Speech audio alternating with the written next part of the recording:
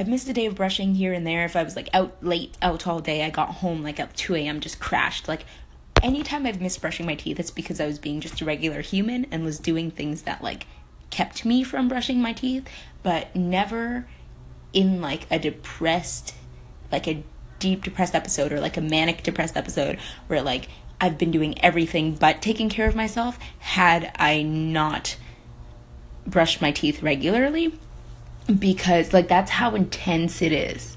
Like I would be so depressed I wouldn't like get out of bed, but I'd get out of bed just to brush my teeth and then go back into bed, because not brushing your teeth can like ruin your life. Like completely ruin your life. So this is my stamp of approval on your segment. I really appreciate it.